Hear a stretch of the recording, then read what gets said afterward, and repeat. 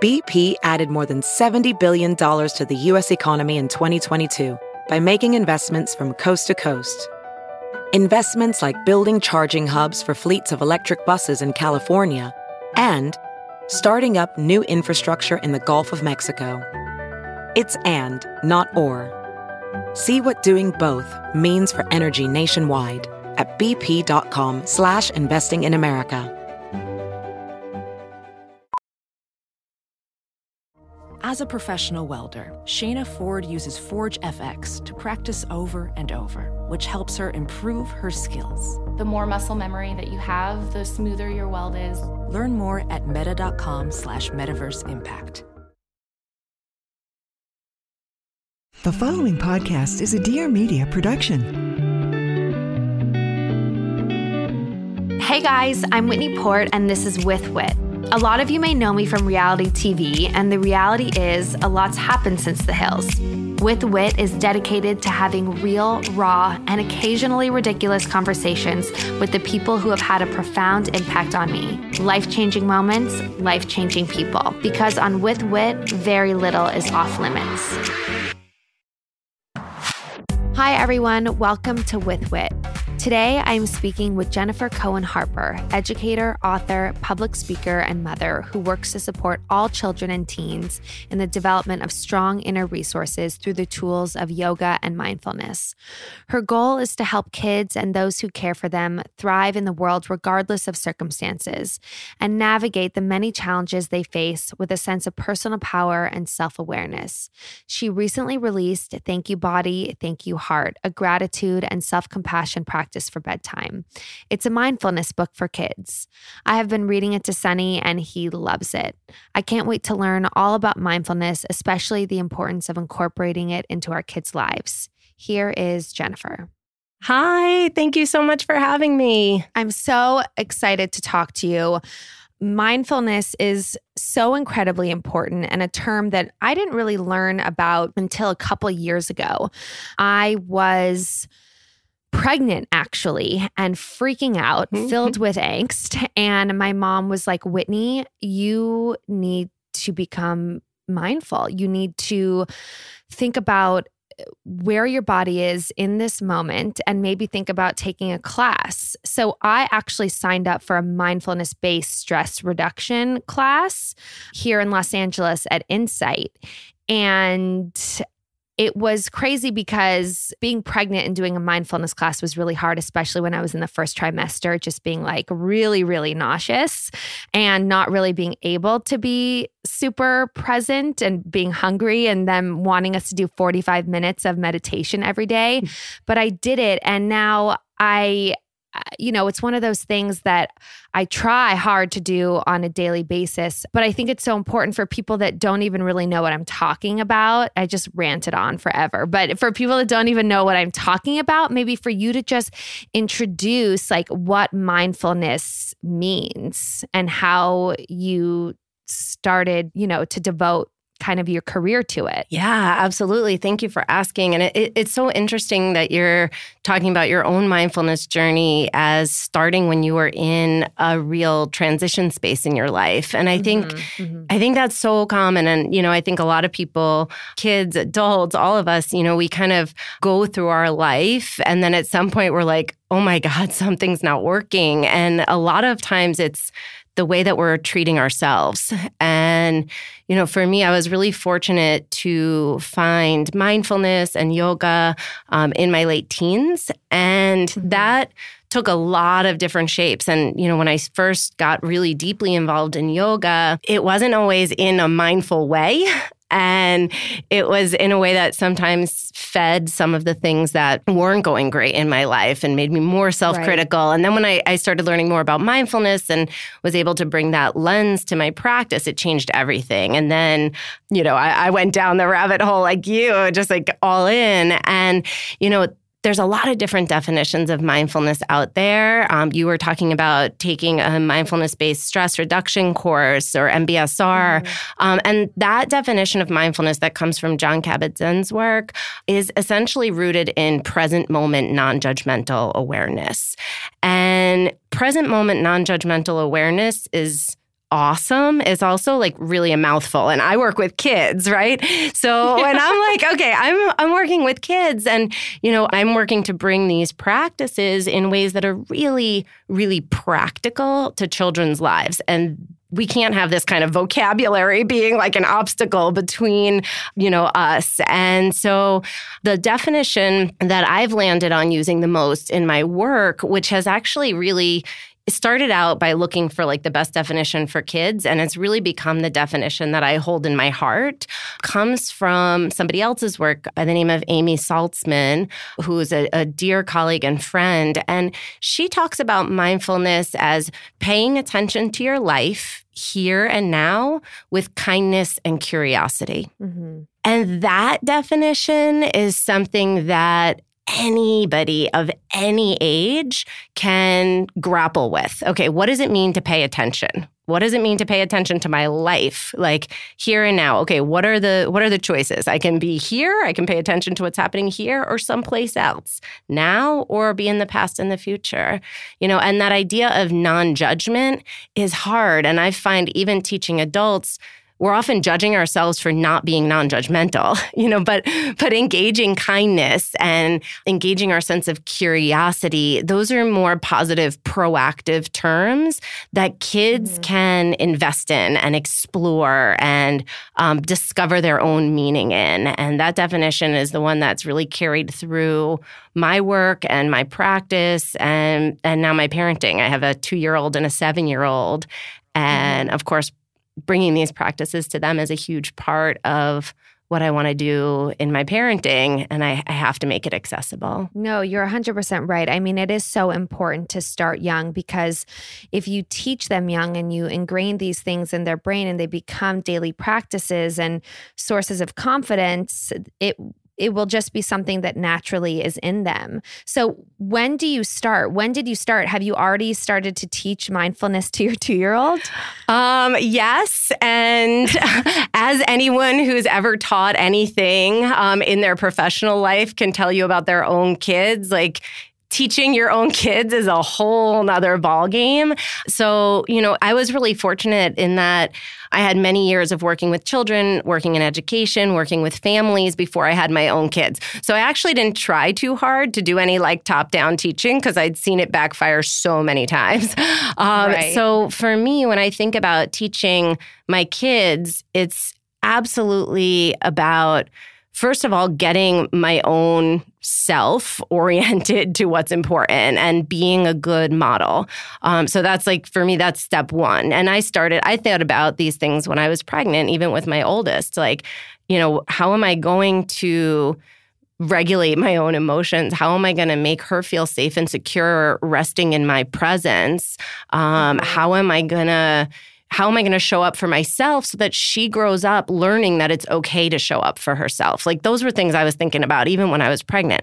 So when my kids were born, right from like their early days, I was doing really simple things with them that I wouldn't think of as teaching, but more just creating a space that fosters and encourages and honors kindness and curiosity and self-awareness and gratitude, and trying very hard to make our home a place where those values and those habits are natural. So they just kind of grow up in that soup. So when my kids were like little babies, I was like very deliberately doing breath work with them on my body and, saying practices out loud. When I was doing practices for myself, I would speak them out loud with my kids, like in my arms. And then I did crazy things that I just had the opportunity to do because of my field, which is like I was teaching training workshops with a newborn on my chest and bringing my babies to mindfulness conferences where they had the opportunity to be in the presence of incredible teachers. And I feel like they've just absorbed a lot of that intention and in some ways just a lot of that kindness and really like kindness to the self. But I got to say, It didn't protect them from the world because my 7-year-old, one of the reasons I wrote the book and really started getting like, okay, I need to be like more concrete with this is I started seeing at even around 4 or 5 years old, my older daughter getting really hard on herself and I had to think about it in another way. I'm like, okay, we've got this like great energy going on at home that is a practice. I don't want to like deceive anyone. I make lots of mistakes. I do things I'd rather not, but I reflect on them and I repair them. And I try to model that for my kids. But no matter what we were doing in our home, the world is the world, right? So I think, there came a point, and for me, it was around when my daughter started kindergarten and she was like really out in the world, having a lot more influencers on her life that I didn't get to choose, where I felt like, okay, I gotta take it up a notch. And now a word from our brand partner. Okay, so first of all, Michelle, our producer, just told me she has a Buffy and loves it. So I really respect her opinion. I am here to talk to you guys about Buffy. Buffy is awesome. It is a comforter. And the great thing about it is that it controls and regulates your temperature. For me, that's super important because I get really, really hot. I'm one of those people that will like turn into a furnace in the middle of the night. And my husband doesn't necessarily love it. He wants things to be like really cold and crisp. And especially with our new bed situation, like he's just all into making our night's sleep as comfortable as possible. Buffy's latest product, the Breeze, is a comforter made entirely from 100% eucalyptus fiber to regulate temperature and keep you cool and comfortable all night long. It's so soft, like softer than cotton, and it naturally soothes your skin. Plus, it's earth-friendly, which we love because eucalyptus actually uses 10 times less water than cotton to grow, and its fiber is produced using recyclable, earth-friendly solvents. Also, if you have bad allergies, this is for you because it's hypoallergenic and it has a high thread count, which shuts out dust, mold, and mites for a healthier sleeping environment. Why not choose 100% plant-based bedding that's better for you and the earth? You can try a comforter in your own bed for free. If you don't love it, you can totally return it at no cost. For $20 off your Buffy comforter, visit buffy.co and enter with WIT. Again, if you want this super comfortable, amazing Buffy comforter for $20 off, visit buffy.co and enter with WIT. And now back to our chat. I mean, that's what's so scary, that you can't control their surroundings. Like, I haven't even thought about that yet. I mean, even now, Sunny goes to this class 2 days a week, and I didn't even really think about how other people's behaviors were going to affect him until I've started to see him bring them home, like when he will look at his toys and just be like, mine, mine, mine. And I know that that's not something that he learned from being here. That's something that he saw other kids do, And so that's what's so scary, is like wanting them to socialize and learn and be in this world, but also knowing that they're going to pick up habits and grow insecurities that you can't control. So it's like, how do you arm yourself with the tools to then help them through that? And I think that the deep breathing is really, really important. Like, I have to pat myself on the back right now just because like it's something that really helped me. And so I started doing it with Sunny from an early stage. Like when he started to throw little tantrums, I'd be like, okay, let's take some deep breaths. And he would start doing it and it would calm him down. And I think that's something that you can really teach them to do. It's like a really big self-soother.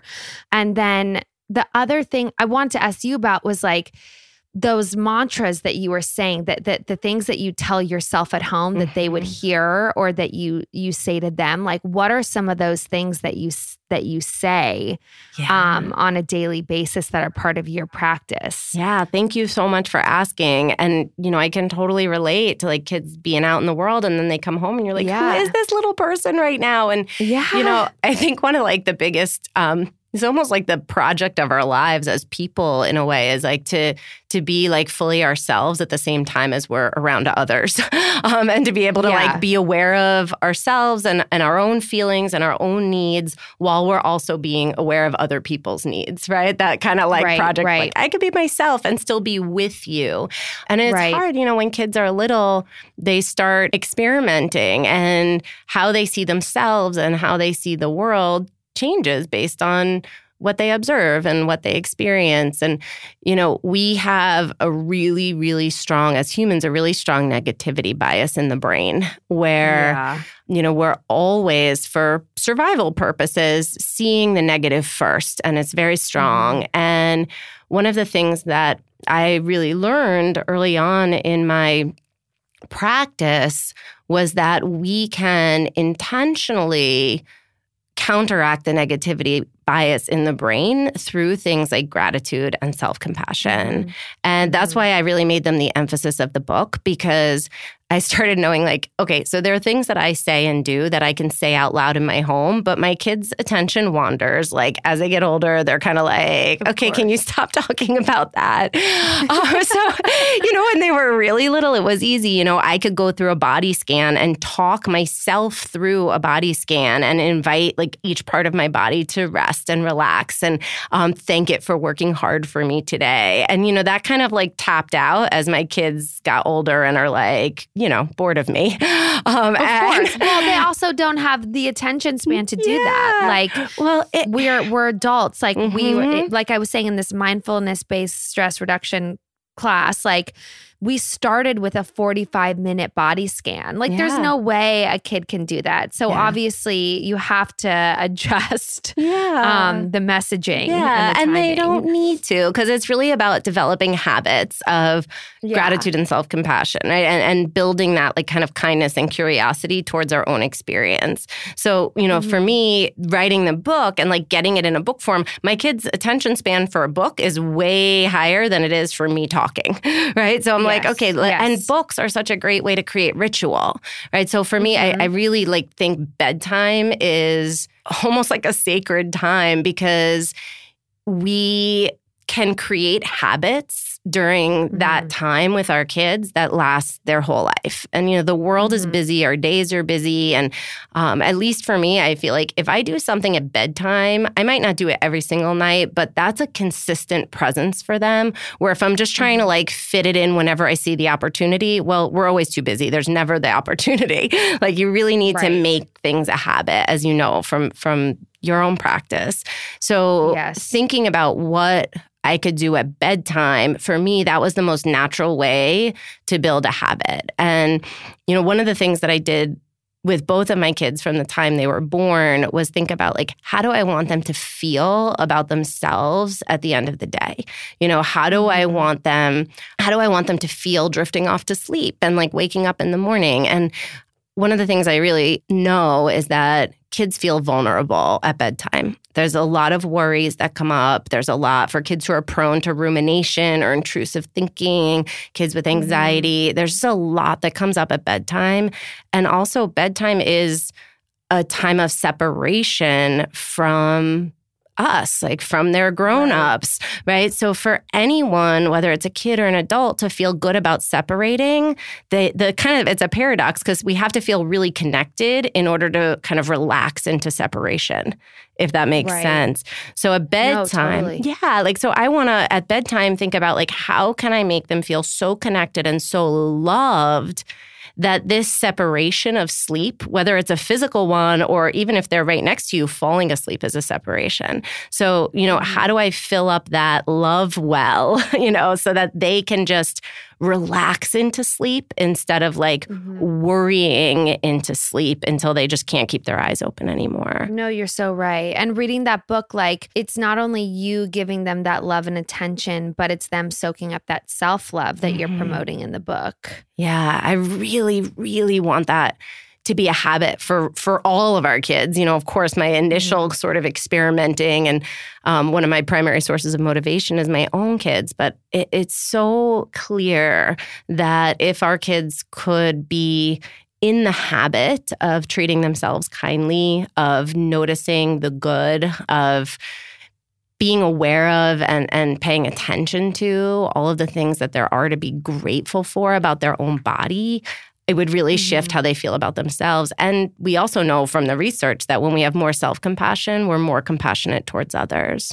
So it's not, it's not just this personal project of like, I like myself. It's actually like, can we shift to a state of being where kindness and curiosity is like the default habit of our brains. Well, yeah, that's what I was going to ask, because I even noticed for me, like when I'm in yoga and when someone is instructing me to be mindful and to set an intention and, be in this moment, like I'm okay doing that and I will do it. But then as soon as I walk out of that yoga class, it's almost like I forget to do those things and to give myself affirmations and to thank myself and have gratitude and have positive thoughts. Like, are these kinds of habits, like reading, your book to kids at night and practicing these kinds of mindfulness practices, like through your study, does that really then make something subconsciously click and then you just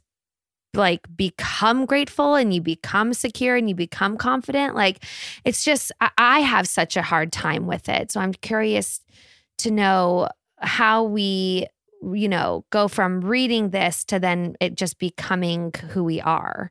It's such a great question. It's like a yes and no, but if kind of question, because there are some things that we can change and there are some things we can't, right? There are some things we can change and there are some things we can notice. And in the noticing, we might make different choices. So, there's this sort of common misperception about mindfulness that it's all about like clearing your mind and being at peace. And really, mindfulness is about noticing, right? It's about awareness. And, the very first step, it's like the kind of the thing, like the first step in knowing you have a problem is knowing you have a problem. And the first step of solving a problem is knowing you have it.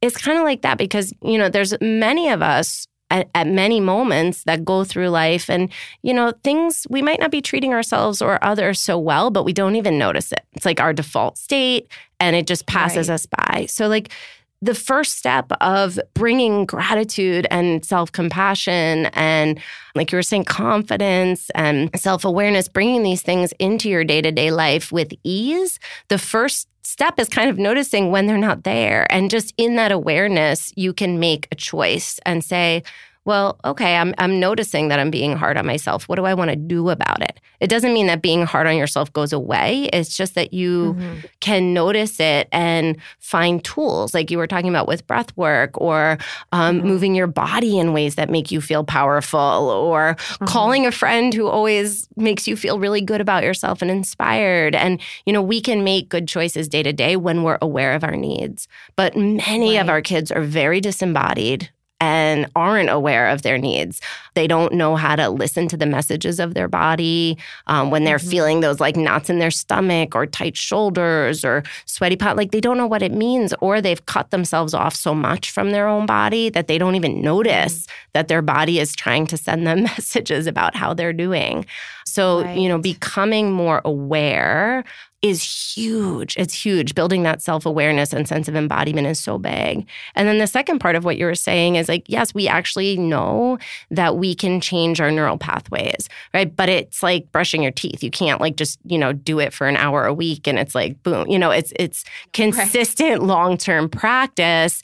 And it doesn't mean that everything's like hunky-dory now, but we can through practices that actively work with the mind, right? We can create neural pathways that are attuned to and make it easier to see the good, right? We can make it easier. We can start to counteract that negativity bias in the brain.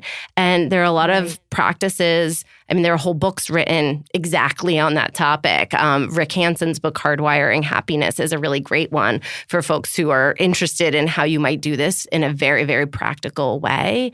And, his book is written for adults, but how much better to start doing this work with kids where we're not unlearning a lifetime of negative self-talk, where we're building a new way of thinking about ourselves. And for my daughters, and certainly it's not just girls, boys too, like I started seeing so early on that the whole world was relating to them based on how cute they were. like, my kids are cute. Like, it's great. Like, they're really cute. Yeah. But I have to actively sort of work to stop even myself, because even though I know this stuff, it's so ingrained in me too. Like, I have to actively work to sort of protect them from getting the message over and over and over and over again that their worth is tied up in how adorable they are. And that's really, really tricky. And oh my gosh, my oldest daughter was the first grandchild, like on my side of the family. And she's got like aunts and grandparents and like so much love. Right. But like the messaging was always like, you're adorable, you're beautiful, you're amazing, you're wonderful. And I'm like, and I was feeding it because of course she is all those things. Of course. And I send it every single day. I'm like, do you even know how cute you are? And then after I say it, I've stopped myself and I'm like, oh my God, this is exactly what I should not be saying to him. Like, you need to focus on what? Like how the things that make them them. Yes. The things that, right. Not the anything outward or physical. The thing that's so tricky with kids is that biologically, they're essentially programmed to seek love. Like for kids, love equals safety. Like they're very vulnerable little beings. And on a gut level, they know it. Like kids know that what keeps them safe is competent adults that love them enough to like be all sorts of uncomfortable to keep them safe, right? So for kids, seeking safety, which we all do, is really rooted in seeking love. So they're like little sponges for anything that grown-ups like. So this is like the tricky thing is that for kids, they're always looking for and this is subconscious, like they're always looking for what they get positive reinforcement for and trying to do more of that. So, we live in a culture that is really focused on appearance and on accomplishment. And kids learn really early on in life that grown-ups like kids who are good at stuff and they like kids who are adorable because they get positive reinforcement for those things. And it doesn't mean we shouldn't give them that. It just means we need to have a broader spectrum of what they get connection for. Because it's not just about positive reinforcement. Like, it's that positive reinforcement feels like connection, right? It feels like love. So we don't have to be like, oh, and you're also so good at like learning how to tie your shoes. It doesn't have to always be praise and compliment and like now I have to find all these other things to praise them for.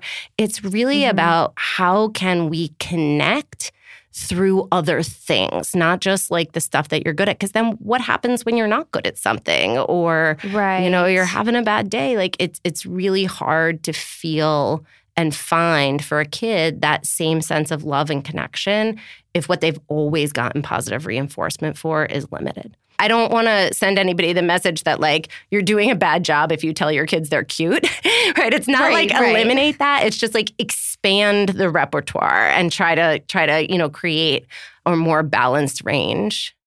So what are some of those ways that we can connect with them where it's not just praise? What are some of those other things that we can do to show them love and build their confidence? Yeah, absolutely. So one of the things that I try to do is try to attune to like what my kid is interested in talking about. So like, they come home and like I have all the questions in my mind of like that I want to know about their day, but they have a different agenda. And what kids really want is to be seen as whole people, just like we do. They want to be seen for who they are.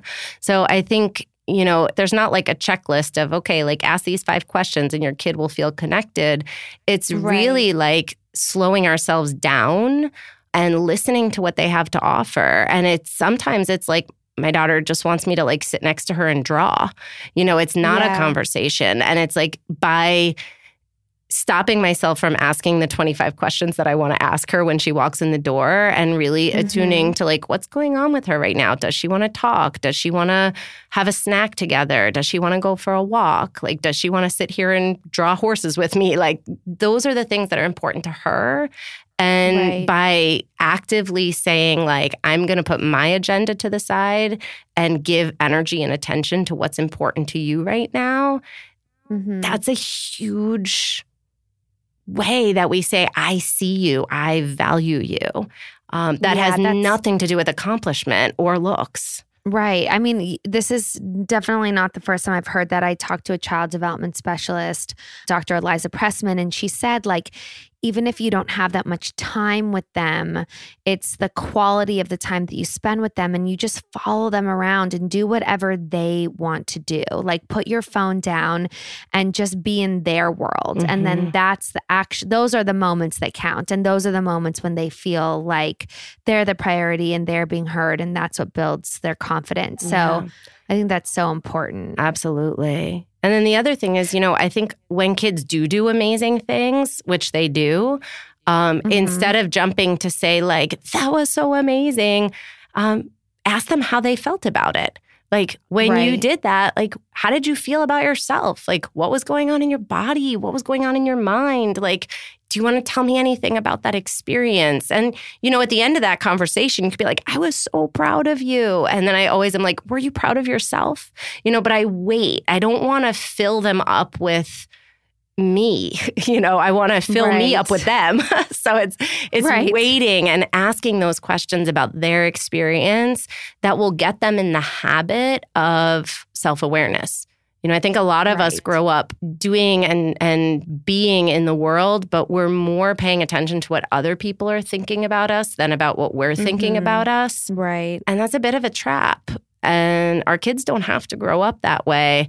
But if we're constantly praising them the second anything happens, then the second they do anything, they're looking for that praise. Right. Ugh. And now a word from our sponsor. All right, so I am actually starting to think about baby number 2, but with that comes a lot of questions. When am I fertile? How many eggs do I have? So many questions that I have about my own fertility, but that I don't necessarily need to go into my doctor to ask. So I have been telling you guys a little bit about modern fertility, but I'm excited because I am going to actually personally use it because it really is so amazing. And knowledge is power. When you know more, you can make better decisions. You can make better decisions for your body, for your health, and for your future. And there obviously aren't many decisions bigger than having a kid, but for many women, their fertility is a big question mark. I mean, obviously, I know I got pregnant with Sunny, and then I got pregnant again and had the miscarriage, but your body's always changing. So you've probably thought about what's that next step in your career or your relationship.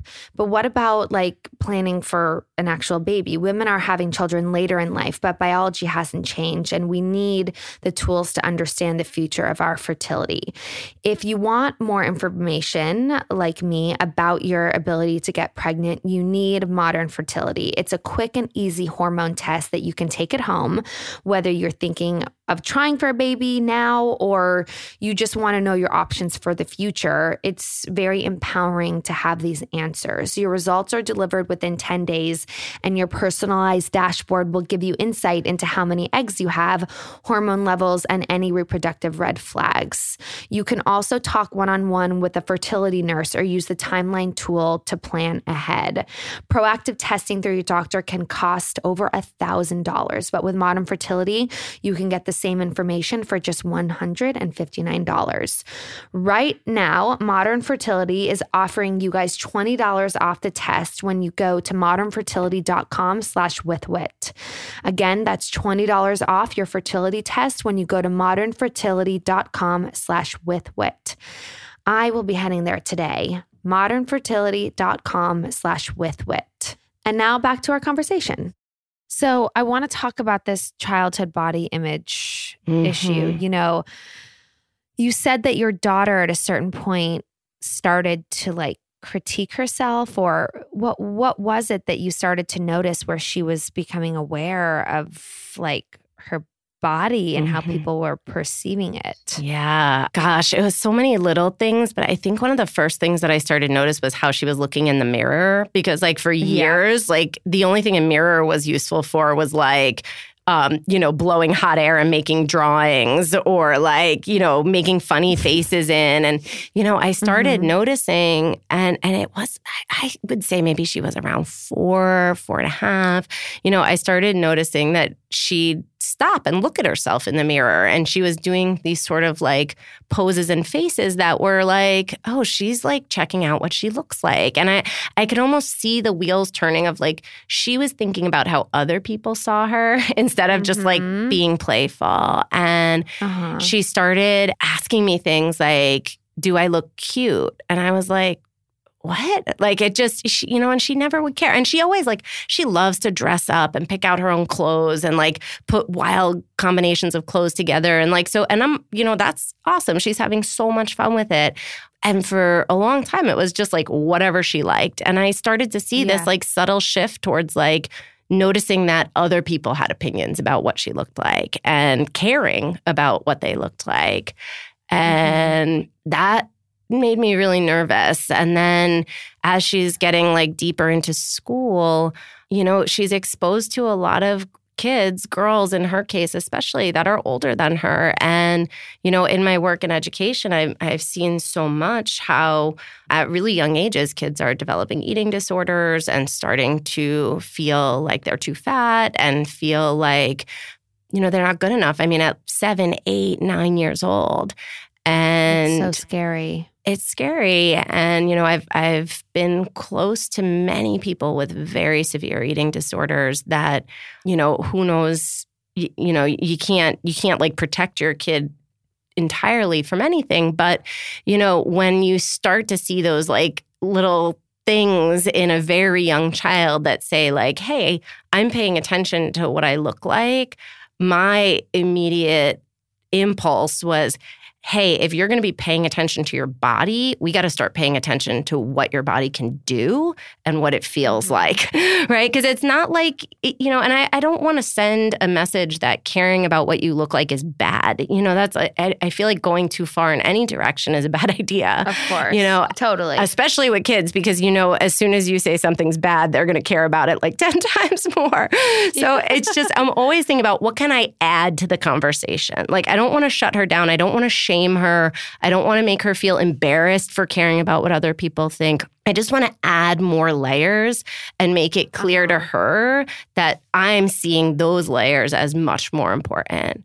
And for that to be authentic, I have to be doing that work for myself too, which is like easier said than done, right? Because they're always looking at what we do and how we're treating ourselves and how we're talking to ourselves. And, so for me to really get her on board with the idea that your body is about what it can do and what sensations you're feeling and using your body to discover the world and learn more about yourself.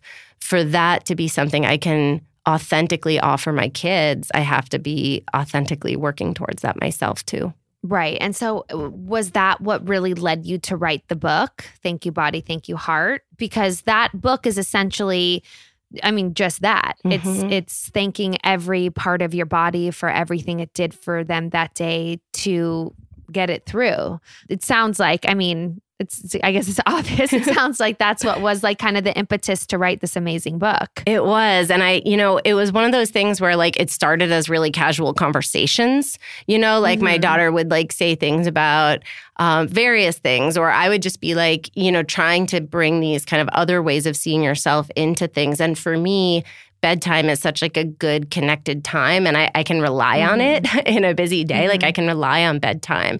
And so it was really natural to start talking about this stuff at bedtime. And it just started kind of really casually chatting. My 2-year-old can't really, she was just there. But with my older daughter, asking her questions about like, what did your feet do for you today? What did your arms do for you today? Just trying to like prompt her to be curious about her body in a different way.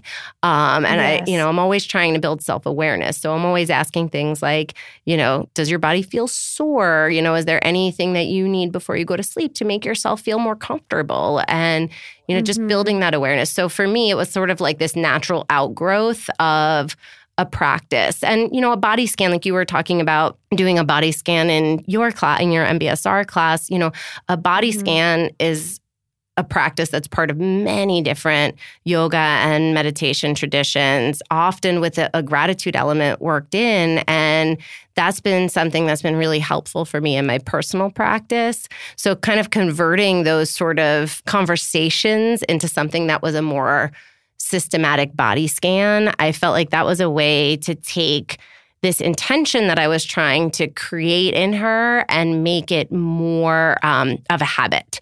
And my kids love books. So I knew like, okay, if I put something in a book, it's gonna get into their brains. And my older daughter already knows the entire thing word by word, like by heart. It was crazy. Yesterday for the book launch, she did an online bedtime reading of the book. And I was going to do it. I was going to read it to her. She's like, no, I want to read it. And she did it. She did it live. And that's amazing. I was so amazed because she's reading, and she's only in first grade. So she's just learning how to read. And but it was obvious, like some of it she was reading, but then she was like holding up the pictures to show on the camera. And she was still like word for word right. I'm like, oh my God, she knows it. And that's why I made it rhyme, because I'm like, okay, kids remember things that rhyme. So, I really just wanted it to be easy and accessible. And like, I want this message to download into their brains in a way that doesn't feel like I'm trying to change anything about them. It just becomes part of their like inner dialogue. And the fact that she had it memorized made me feel so good about that. I'm like, that means it's in her. Totally. I mean, I'll read things to Sonny and he'll be able to like finish my sentences now. And he's only a little bit over 2. And so if I can just continue to read him this book every night before bed, hopefully it becomes something like ingrained in him and helps him.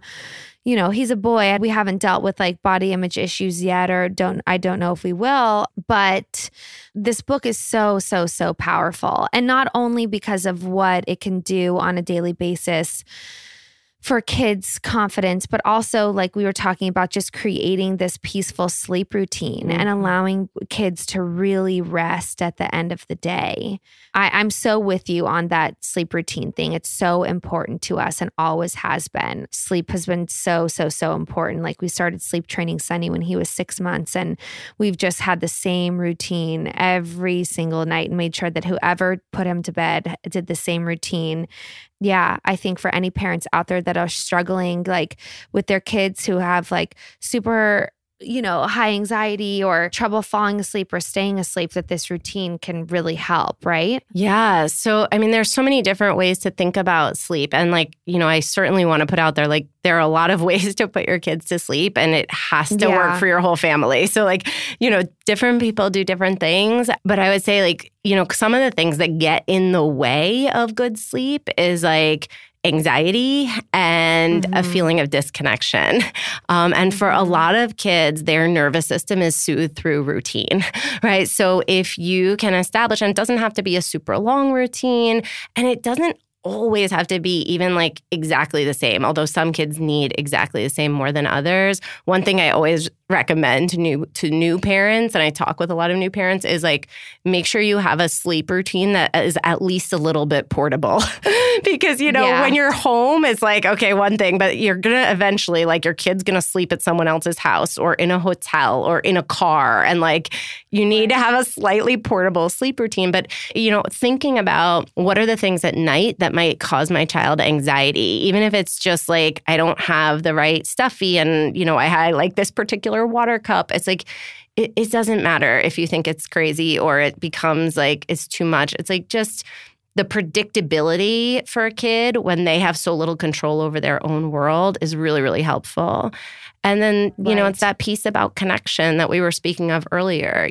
If, sleep is going to be a period of disconnection no matter what. And even if, even if your baby sleeps in your bed, they're going to fall asleep, and that's a period of disconnection. And for me, one of the things that helped me a lot when my oldest was little, and then, when I had my second, I kind of got that reminder of how challenging it can be, is shifting my mindset around like what the goal of bedtime is. So people are like, what are you talking about? The goal of bedtime is going to bed. And I'm like, well, it doesn't have to be because, for me, when I was bringing that energy of like, okay, it's the end of the day. I'm really tired. I have like 20 things left to do. I just need you to go to bed as like fast as humanly possible. And many days I have felt like that. When I bring that energy into bedtime, I honestly think it's crazy. Well, the thing is, I actually think at some point, like my kids might start to feel like I'm trying to get rid of them. Like it's creating, it's the paradox of parenting, right? Like whatever you want the most, your kid's going to fight against the hardest. Like when I go into bedtime, like really like, okay, we have to get to sleep and we have to do it soon. That's when my kids give me the most pushback.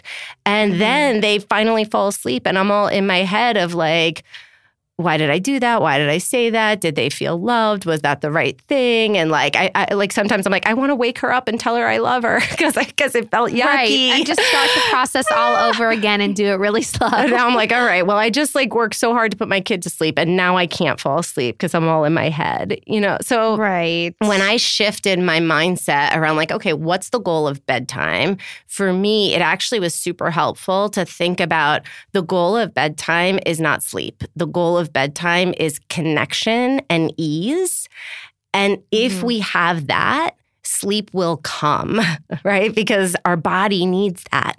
So if we meet our emotional needs, then our physical needs can just naturally be met as well. And that helped me a ton to actually, and sometimes I say like, okay, well, don't even call it bedtime. Call it like snuggle time or connection time or something else so that, you can keep in your own mind what the goal is. And that has helped me so much. And I swear it has helped my kids and they go to sleep, like, because they feel comfortable at bedtime because they feel connected, they feel attuned to, they feel seen, and they sleep. And sometimes, people ask me questions about that, like, well, do they really sleep? Do you always have to be there? Like, do they only sleep if they're in your room? Can they go? And I'm telling you, like, these kids, like, they'll sleep at their grandparents' house. They'll sleep when I'm not there. They'll sleep with a babysitter. They've traveled all over the world. My God, I've schlepped them so many places with me on work trips, and they'll sleep anywhere. I mean, both of my kids have slept in a sling at music festivals, like sound asleep. Sound asleep. Sonny is not that good of a sleeper. I mean, we take bedtime seriously here, but he hasn't really slept anywhere else unless we take him with us on like a trip or something, and he can sleep okay usually. But if we're not there and he's not at his own house, like, it's hard. I recently dropped him off at my mom's, and he didn't fall asleep until she tickled him to sleep and he was laying on her chest. So I guess we have to work on that a little bit. But that's probably okay. Takes time. It does take time. And it's like, and I think people sometimes get a little wrapped up in, like if your mom had her grandchild like sleeping on her chest, giving him tickles, that's not a negative. Like, she was creating a beautiful, safe, like, cocoon of you are okay here for him. And, we really are so susceptible to like the achievement-oriented culture that we want to protect our kids from. Like meeting our kids' needs in the moment, like, I teach a lot about resilience and anxiety in my work. And one of the things that I come up against a lot is this feeling that like we need to give our kids all the skills to be independent so that they can face challenges in the world and navigate them with strength. And it's true, but we also are kind of in this trap in our culture where we have somehow decided that kids at like younger and younger and younger ages need to like be able to be independent. And we know, like through the science, we know that self-regulation is formed through co-regulation, right? That our kids learn to regulate their own nervous system by being attuned to and co-regulating with an adult, like for years. Like they have to have thousands of experiences of co-regulation before self-regulation even comes into play. And that's the case in a lot of ways, and I think it can be helpful to think like, when we're meeting our kids' needs in ways that are, that kind of seem less than optimal given what we've been going for, if we think of it in a different way. We can think of it. We can see what's productive about it, right? Like, because before your kid feels safe, maybe sleeping at somebody else's house, he needs to know that that person is going to be there for him through the night. And it may take like dozens of experiences of being closer before he feels safe enough to be a little less close. Right? Whereas in your house, he's had that experience thousands of times. So like, sure, it's easy, to rest in a situation that already feels familiar. He's not doing a bad job because when he's in a new situation, he needs co-regulation, not self-regulation. That's typical. And it's actually great. In my perspective, from my experience, I think it's great that your mom did that. And she was telling him, I see what you need and I'm here for you. And the reality is when kids know that their grown-ups are there for them, when they know that somebody's like unconditionally got their back, it makes it much easier for them to face challenges in the world, even when that person is not right there. Right? But we need to put in the work of, I am here first. Right. It's not about, like you said, it's not about the end result. It's about the process and how you get them there. Yeah. And our kids will sleep. They will sleep. And now a word from our partner. You guys, the 2019 FabFitFun Winter Box is now on pre-sale. They have such great things in this box. One of my favorites is the Aromatherapy Associates Deep Relax Roller Ball. For me, for my headaches, this is so good just to keep in my bag and run on my temples. Also, my eyes have just been so tired and old and crepey looking lately. And the box has the Wander Beauty Baggage Claim Gold Eye Mask, which is a 6-pack. There's also things like a flat iron, the Amika Strand Perfect Ceramic Styler, which is awesome. I need a new flat iron, so this is coming at a really, really good time. And I've heard awesome things about the Amika. If you guys don't really know what FabFitFun even is, I probably should have let you guys know that before I started telling you about the amazing products that are in the box, but it's a women's lifestyle subscription box filled with full-size premium beauty, lifestyle, fitness, home, and tech products sent straight to your doorstep each season. They completely take the hassle out of shopping by doing it all for you, and each box is customized to your specific interests, and they deliver the seasonal must-haves you need. So this winter box is the perfect way to treat yourself or others, good gift idea, and get yourself ready for the holiday season. The box has everything you need for the best winter yet. You can save money on quality, full-size products today because these deals don't really last long. I get so excited when my box comes in the mail. It's like Christmas for me. So if you guys want to check this out for yourself and subscribe, the boxes retail for $49.99, but always have a value of over $200. If you guys want the subscription box, you can use the coupon code WITHWIT for $10 off your first box at www.fabfitfun.com. If this sounds good to you guys, go to www.fabfitfun.com, use the code WITHWIT for $10 off your first box. Okay, now back to our chat. I got a lot of pushback from my family and some friends early on with my kids because I tend to like be in the room with them when they're going to sleep. Sometimes they're in my room, sometimes they're in their room. It's kind of like a flexible situation. Some things we always do. Some things are pretty loose.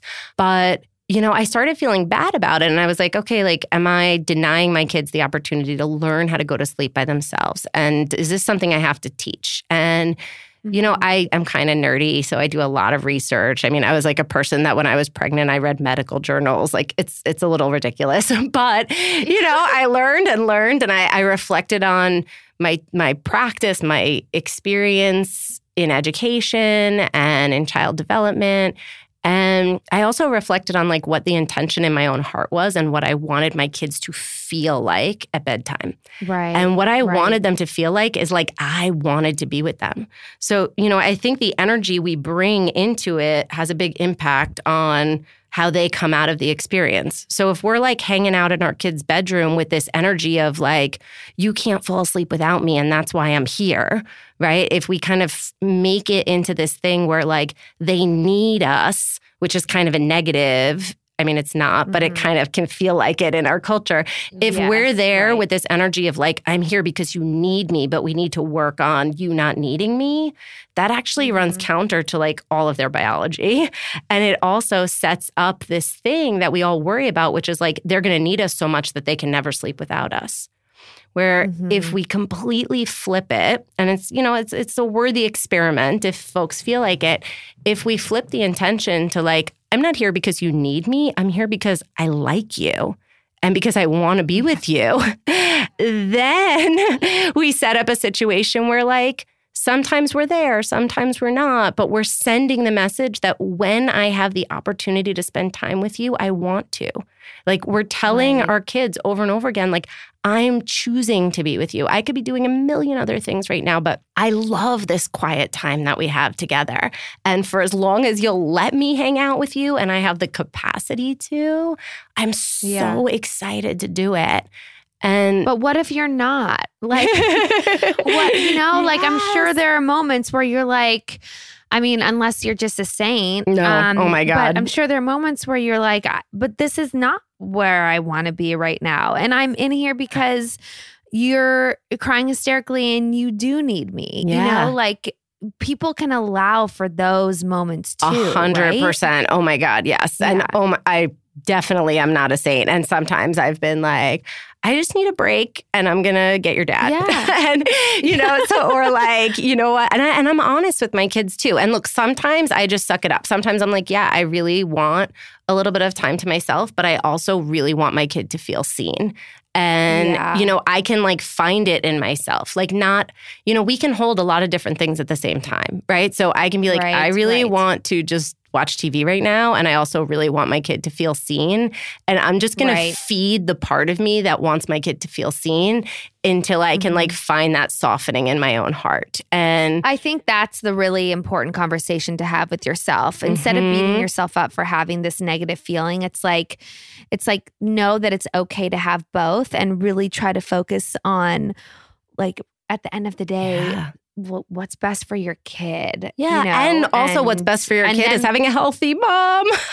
Yes. Yeah. So true. But also like, that if you take the time to be there for them, that is going to make you feel so much better than the feeling that you feel from sitting on the couch and watching TV. I mean, more often than not, hopefully. And sometimes maybe sitting on the couch and watching TV is exactly what you need. But, it is so important to know that like feelings aren't, all these feelings we have as moms, as complex as they are not mutually exclusive. 100%. It's so well said. Like none of it is mutually exclusive. Like we can love our kid and be super irritated by them at the same time. And, all of those things are true. And for me, being able to set up the sleep thing with like, I'm here because I love you and I want to hang out with you instead of like, I'm here because you can't fall asleep without me, actually gives me an out, right? Because it's like, if I'm here because I want to be, but then one night I'm like, I really need a minute or I need to, whatever, take this phone call or go to the bathroom. It's not like an emergency that I'm leaving, because I'm there just to be together. I'm not there to like put you to sleep. Does that make sense? So it totally makes sense. I just have a question like when you're feeling stressed or overwhelmed, whether it's because of your kids or whatever it is in your life, your husband or your career, balancing it all, like what do you do to recenter yourself and like calm yourself down? Because you are an expert in this. So, like I would imagine, I mean, you're human too, but I would imagine that you definitely have like some sort of routine or conversation with yourself that you've done a million times. And so what do you do that we can learn to do?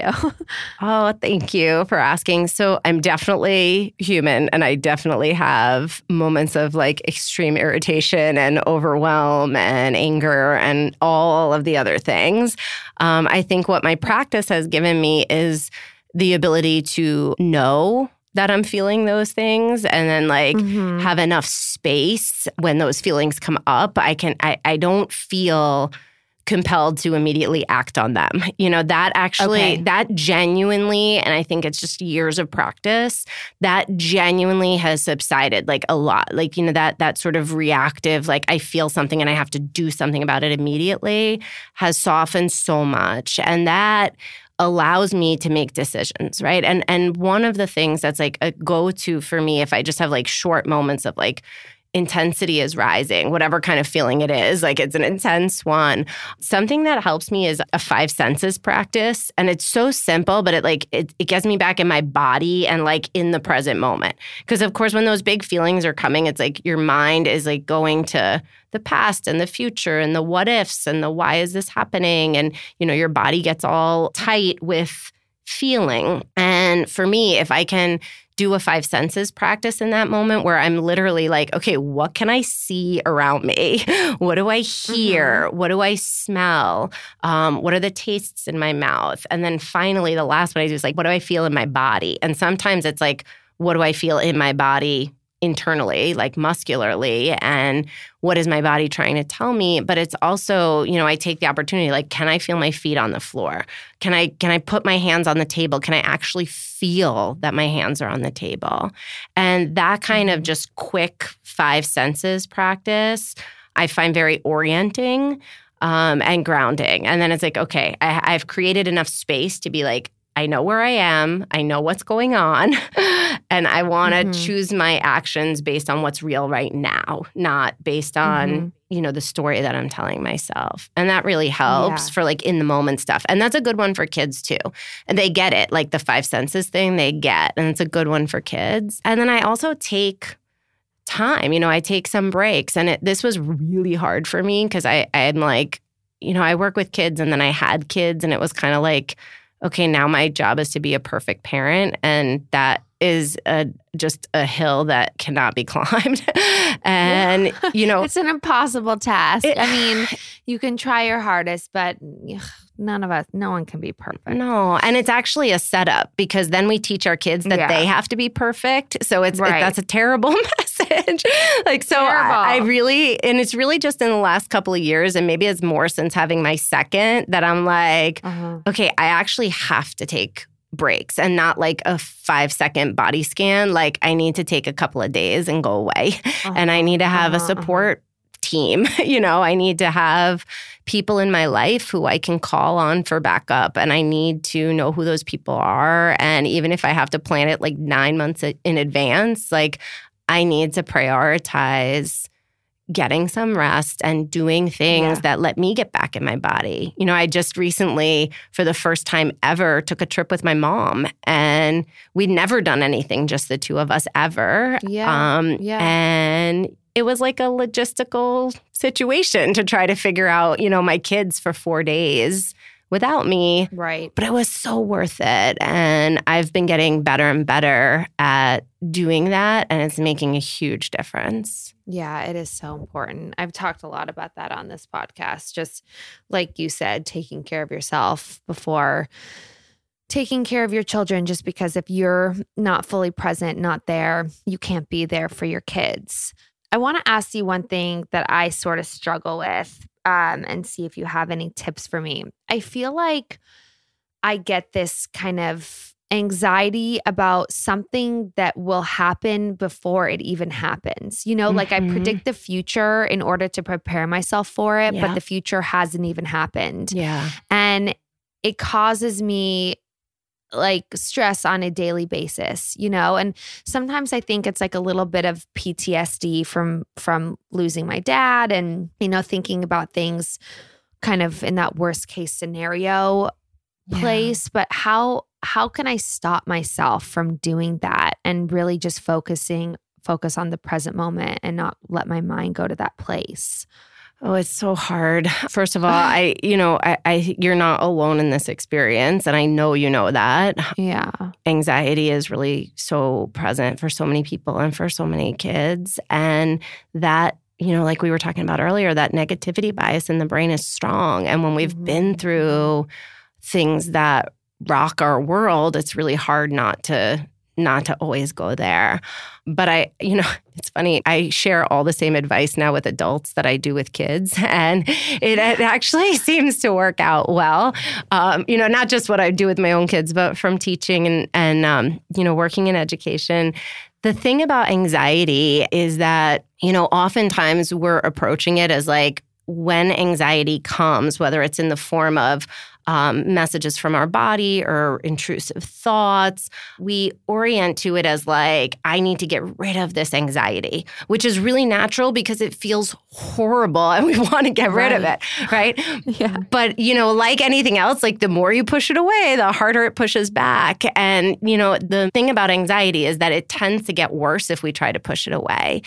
And what can help is orienting to anxiety as anxiety has something to tell me, right? Like any other emotion, it serves a function and it has something to tell me. Now, what it's telling me might not be true. And there are some really practical ways we can deal with that. But first, we have to be willing to listen, right? So like, what is this experience, whether it's in my body or my mind, trying to do? Like, what is it asking of me?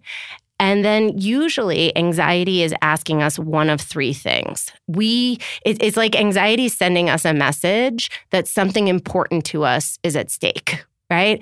Mm-hmm. And we hear that message as like, oh my God, something horrible is happening and I have no control over it or I can't handle it, right? But it's just a message that something important to us is at stake. And we can be like, oh, well, what is that? What is this anxiety trying to tell me? And usually anxiety is asking us to do one of three things.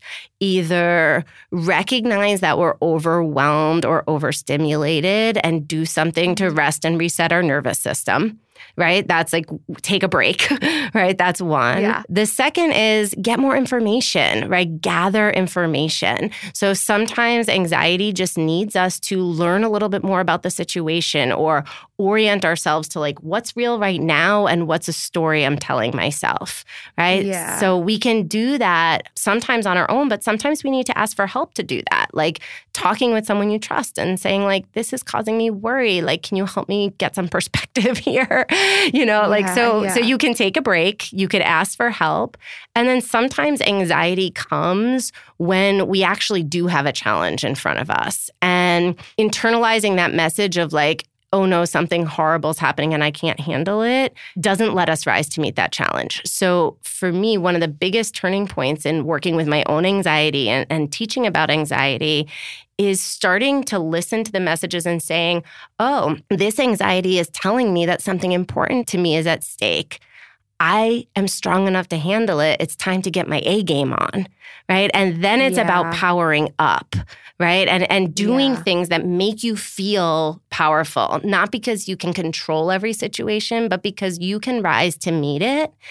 And in that kind of power up and bring your A game experience, you can also at any point take a break or ask for help.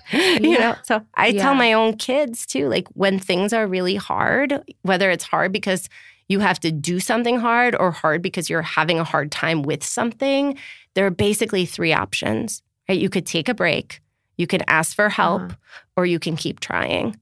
And if you choose to keep trying, you have to recognize that that might be hard and you might get frustrated and you might need to actively do things to help yourself feel your own power. Mm-hmm.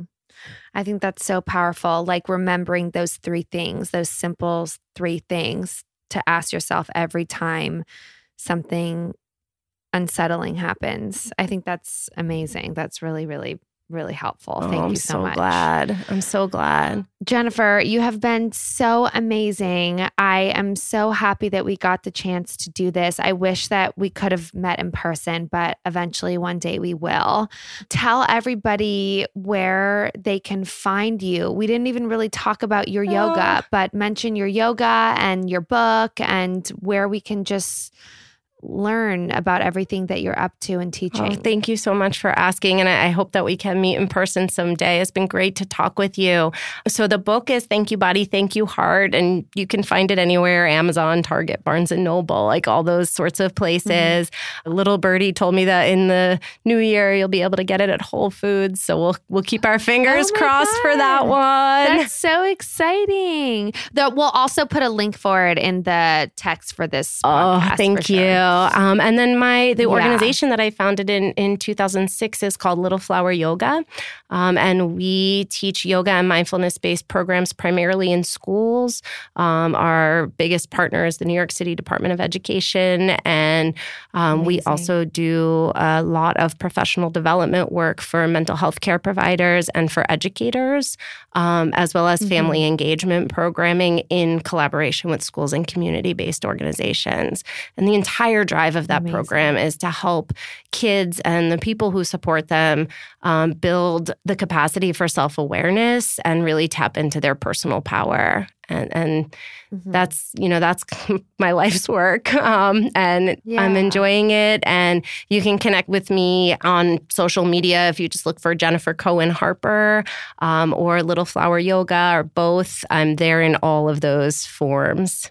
Jennifer, thank you so much. It's my pleasure. Thank you for having me, and good luck with your little one. It's such an amazing journey of self-discovery. Yes. Oh, my God. Thank you, and you too. Yeah, thank you very much. Okay. Thank you guys so much for listening. I hope you loved this episode. Don't forget to subscribe, rate, and review because I want to hear from you guys. You can let me know what you thought of this episode or anything more you want to hear about. Thanks. Peace in the streets.